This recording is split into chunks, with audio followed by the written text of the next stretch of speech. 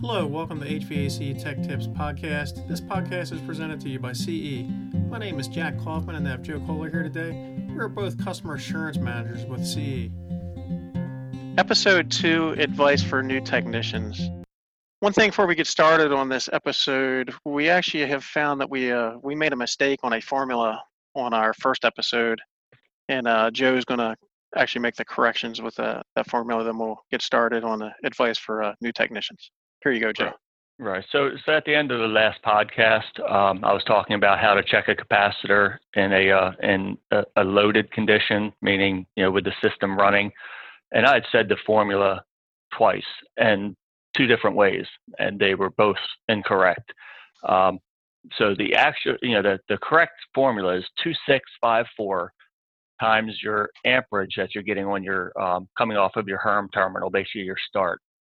And if you're checking the fan side of a dual cap, then obviously it's going to be on your fan terminal. So it's the amperage, 2654 times that amperage divided by the voltage that you get between your common and HERM on your cap or common and fan. So it's, there was, I had stated it, incorrectly, but 2654 times your start winding amps divided by your voltage, and that voltage is going to be, it's not going to match your incoming voltage. It'll be 280, 300, whatever it is. So that's the voltage you want to use. And there's a little bit of debate on whether it should be 2652, 2653, and the difference between those figures in the end result is a decimal point. So it's not a huge difference. I personally use 2654 just because it's a little bit easier for me to remember that. So it's really whatever works for you. So I appreciate the emails, letting me know that I stated it wrong, and I apologize for any confusion out there. So thank you. All right, now we'll get started with advice for new technicians. One thing, very important is, reading. You always want to, keep reading. There's a lot of books out there. One book I'd highly recommend by Dale Carnegie is How to Win Friends and Influence People. If you want to get into the whole thing, how you treat people, how you want to be treated. But I know, Joe, you got a lot of tips here with advice. If you want to go over those. Yeah, I mean, as far as reading books, I mean, there's a lot of books depending on what you're trying to go after. If you do a lot of hot water heating and steam heating, there's a bunch of books on, there's one in particular, The Lost Art of Steam Heating, and it doesn't sound like it's a riveting read, but honestly, it's written very well. It's by Dan Holohan. So he's kind of a hydronics expert, but it's really interesting as far as history, and also just with the information given out. Very very well written. But yes, I mean, as far as reading, on the technical side, there's not a reason in the world why you shouldn't be able to find information on anything you're working on. I mean, it's the age of Google. And everyone's got smartphones. When Jack and I came up through the trade, there was no internet, let alone Google and things like that. So if you wanted to find information about something, you actually had to call the manufacturer, look in newspapers and magazines and things of that nature. But now, all you need is a model number, and you can find almost anything you need to know on any particular piece of equipment. Most manufacturers have websites and apps. For instance, CE has their app, and it's so it's easy to navigate. If you want to know product data on whatever piece of equipment, go onto the app, put the model number in there, and it'll come back with everything written about that unit. Service manuals, install instructions, I mean, you name it. And it's obviously very, very helpful to be able to pull that stuff up within a second. Service manuals going. You can determine what the code means.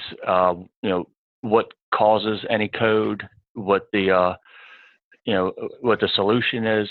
So it makes things so much easier. On top of just something as simple as sequence of operation. Especially with variable speed technology now. If you're not sure how something is supposed to operate, it makes it a whole lot harder to repair it. So there's just so much out there, and I mean, just going along with just resources in general, between different tools, that can do calculations for you, and different calculators. There's calculators to give you capacity, and airflow. I mean, everything.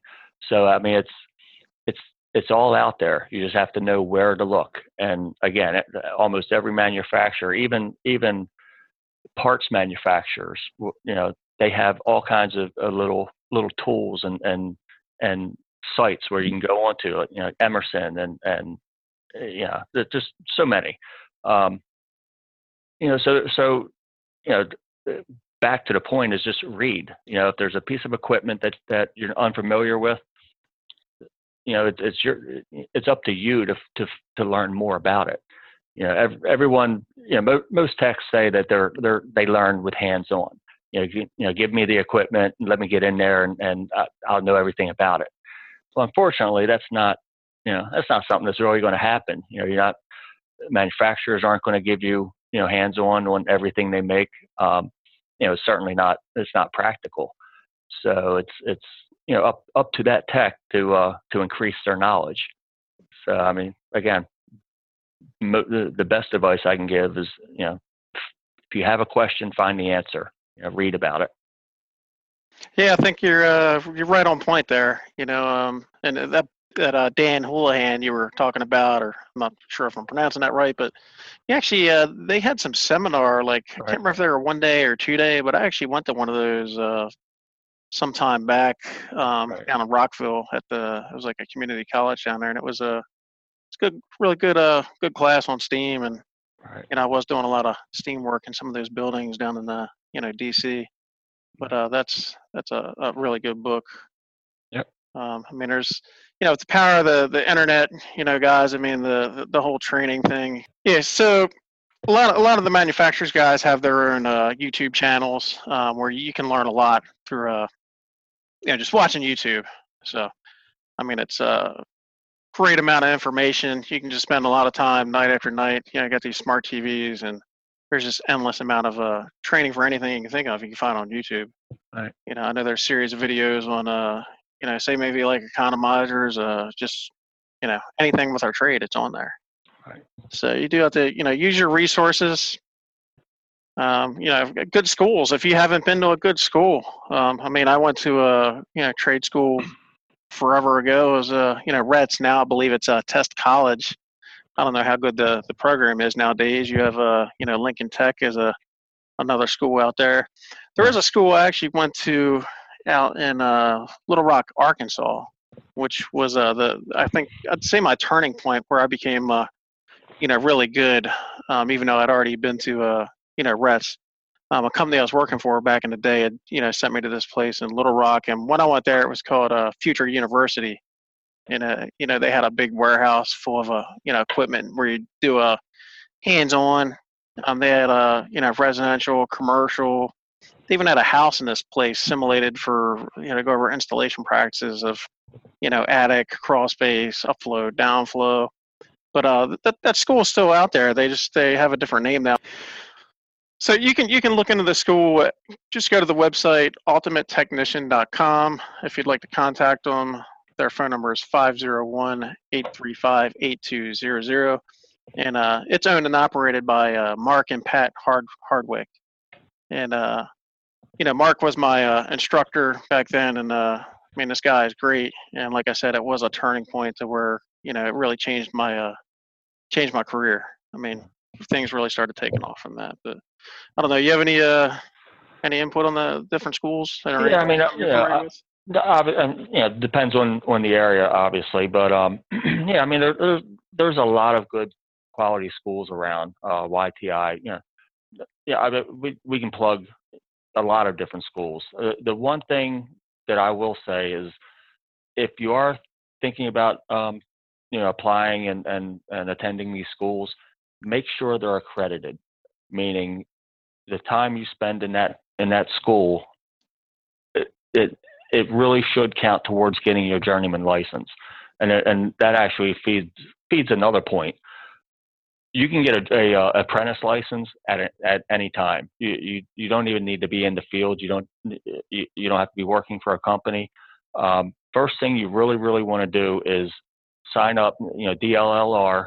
Sign up for your apprentice license. I think it's maybe $15, and they send it to you. And then what that does, any kind of training that you do by, say, an accredited school, or even if you're working for a master HVAC, a company, those hours count towards your journeyman license. And for instance, like, let's say Lincoln Tech, that may count for a year towards getting your journeyman license. And I believe it's 3 years to possibly 2,600 hours. You can't quote me on that, but it has to equate to a certain amount of time. And in my at my other company, I would actually go out and interview for apprentices, and depending on the school they came from, that kind of set the schedule for when they could be on their own, sit for their journeyman test. And there was quite a few schools out there that the student didn't know that it didn't count towards their licensing, so that virtually put them a year behind as far as pay raises and increases and promotions and things like that. So it's really important. And it's not to say those other schools weren't good schools, but that's just one more thing to consider, before you commit to enrolling in a program. Just make sure they're accredited, and then you're pretty much on your way. But definitely get that apprentice license as soon as possible. My son, matter of fact, a little over a year ago, at 20 years old, he just decided he wanted to become a technician, like his old man. And so first thing I did, of course, there was no schooling for him. First thing I did was have him get his apprentice license, and he was able to get a job with a company, even though he didn't have schooling, but he was able to get a intern position, just install help over the summer. And those hours are counting towards his journeyman license. Of course, now he's full time, and he's got a little over a year under his belt, so he's on his way. So schooling is good. There's no doubt. Schooling is good. But if there's a company that's willing to take a little bit of a gamble on you and bring you on without schooling, you can certainly learn on the job. It's all a matter of your commitment. How interested you are in the field. So, but definitely get your apprentice license as soon as you can. Yeah, one thing I'd like to mention on the licensing, Joe, is at least in our area where we're at, the test is open book. Mm-hmm. So for anybody that's afraid to test, I mean, if you can read, you can pass. So. Right. And they allow you to take any published material, to those tests. You can't take like handwritten notes, but anything published. Right. So, I mean, like you're saying, guys, get your license. Right. And the majority of that test is code. It's being able, not knowing different codes, but being able to find it. And when I would train guys for the journeyman test and the gas fitters test, that was the main focus. Was we would actually play games and have teams. How fast can you find this code or that code? Minimum spacing between hangers.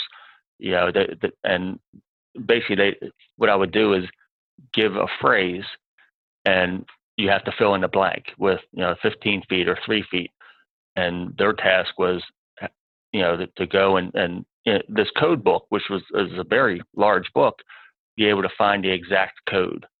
So at that point you're getting used to navigating this book, and I would say that's probably 70% of the journeyman and master's test.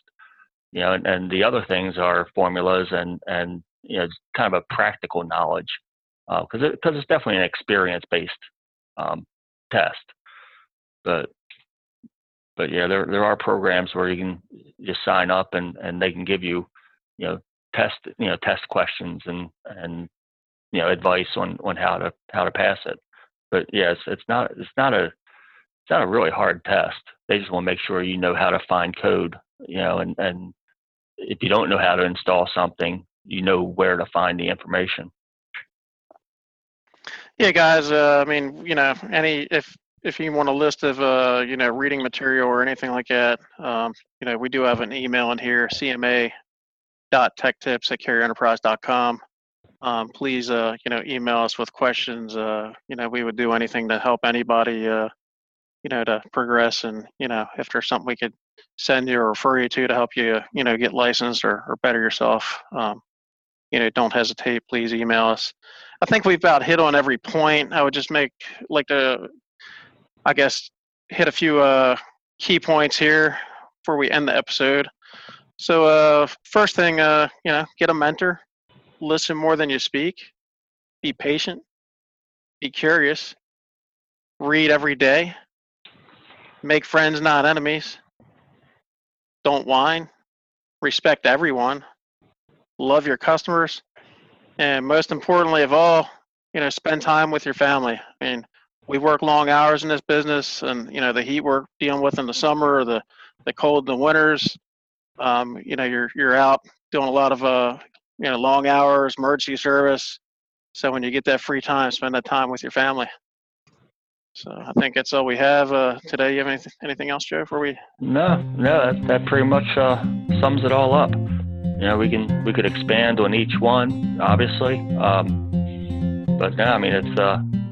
I think it's a very good starting point. Okay, and to our listeners, let us know if there's a topic you want to hear about. It could be tools, could be anything. As far as today's episode in the future, I plan on me and Joe will have maybe some smaller, more frequent episodes, just going over just basically success tips also to help people grow, be more successful within the trade. So thank you for listening, and have a good day. All right, thank you.